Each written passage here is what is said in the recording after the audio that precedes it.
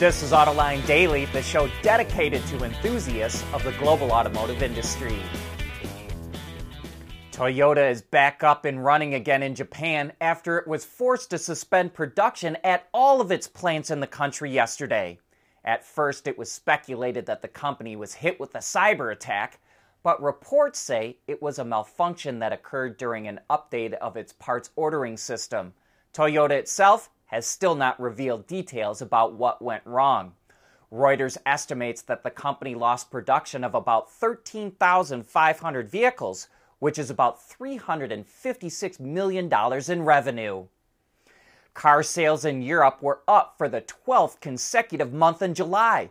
According to the European Automobile Manufacturers Association, automakers sold 1.02 million vehicles last month, up 17% from the year before.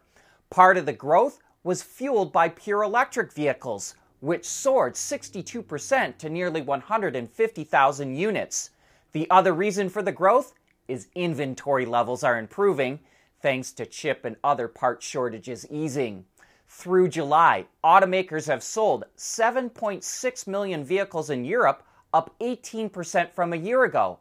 But it is still 22% lower than pre-pandemic levels. Some European executives are already worried about a rush of Chinese cars into the market, and this isn't going to help ease their minds.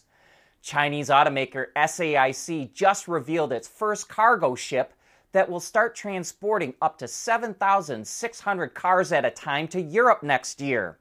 But it doesn't stop there. In the next 3 years, SAIC plans to add 12 ships to its fleet, with the biggest one being able to carry up to 9,000 cars. Last year, SAIC exported over 1 million vehicles, and this year, exports are up even more. And Chinese market leader BYD is also in the market for 8 cargo haulers. So look out. Kia is getting really aggressive with the price for the EV5 in China. The smaller electric crossover will have a starting price around $22,000, which significantly undercuts other similar-sized EVs like the Tesla Model Y, which currently sits right around $36,000. Foreign automakers, except for Tesla, have been struggling in China, so we're very interested to see how the EV5 performs. GM started integrating Google AI into its business over a year ago, and now it's sharing how it's been going. Since it debuted in July of 2022, OnStar's virtual interactive assistant has been powered by Google's conversational AI technology, which can provide navigation assistance as well as handle non-emergency calls from customers. GM says the virtual assistant is handling 1 million questions a month in the US and Canada, and is available in most vehicles equipped with OnStar from 2015 onward. GM is also using Google's AI technology to deploy chatbots on its websites to answer customer questions. And it says it will integrate the technology into other areas in the future as well.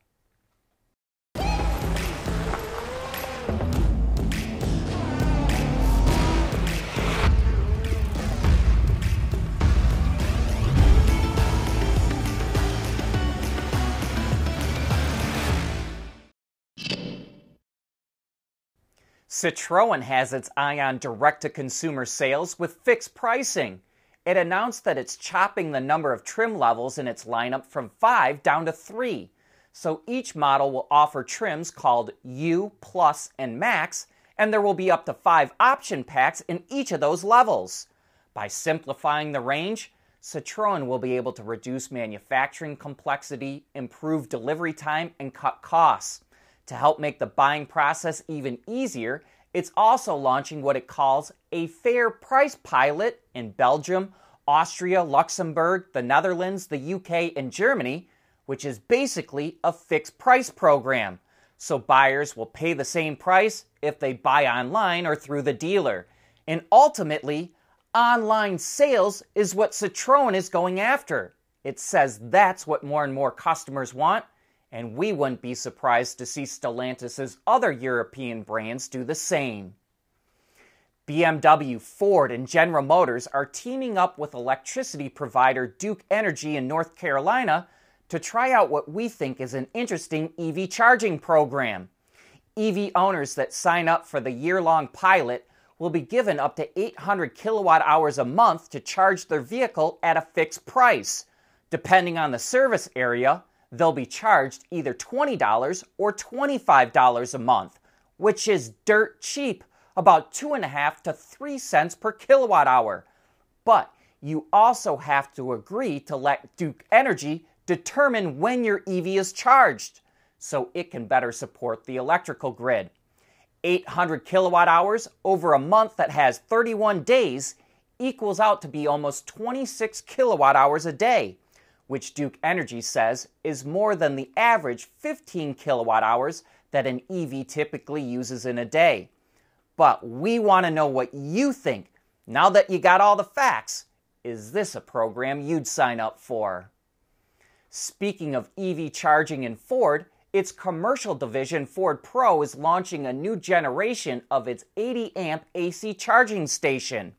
The big changes for us are the Series 2 version now comes with an RFID card reader, which allows fleets to only allow their vehicles to use the charger, and that also includes non-Ford EVs.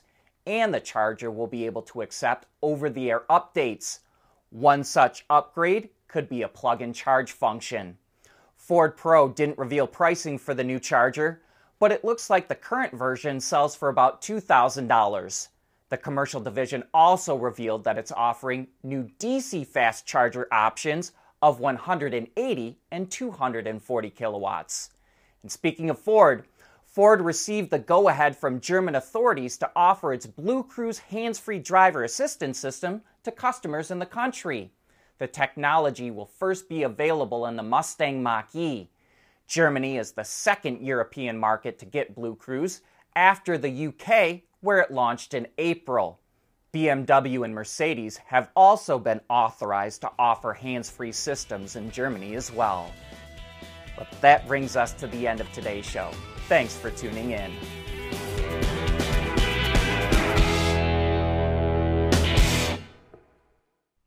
AutoLine Daily is brought to you by Bridgestone, solutions for your journey. Intrepid Control Systems, over-the-air engineering, boost your game. Scheffler, we pioneer motion. And by Teijin Automotive Technologies, the formula for better mobility. We want to know what drives your testing. OTA, connected car, diagnostics, remote testing. Intrepid Control Systems is here to help you work from anywhere. Intrepid Control Systems, driven by your data. At Scheffler, we pioneer motion. Electrifying mobility. Manufacturing smarter. Reducing CO2 emissions, making energy production clean. Scheffler pioneers motion to advance how the world moves.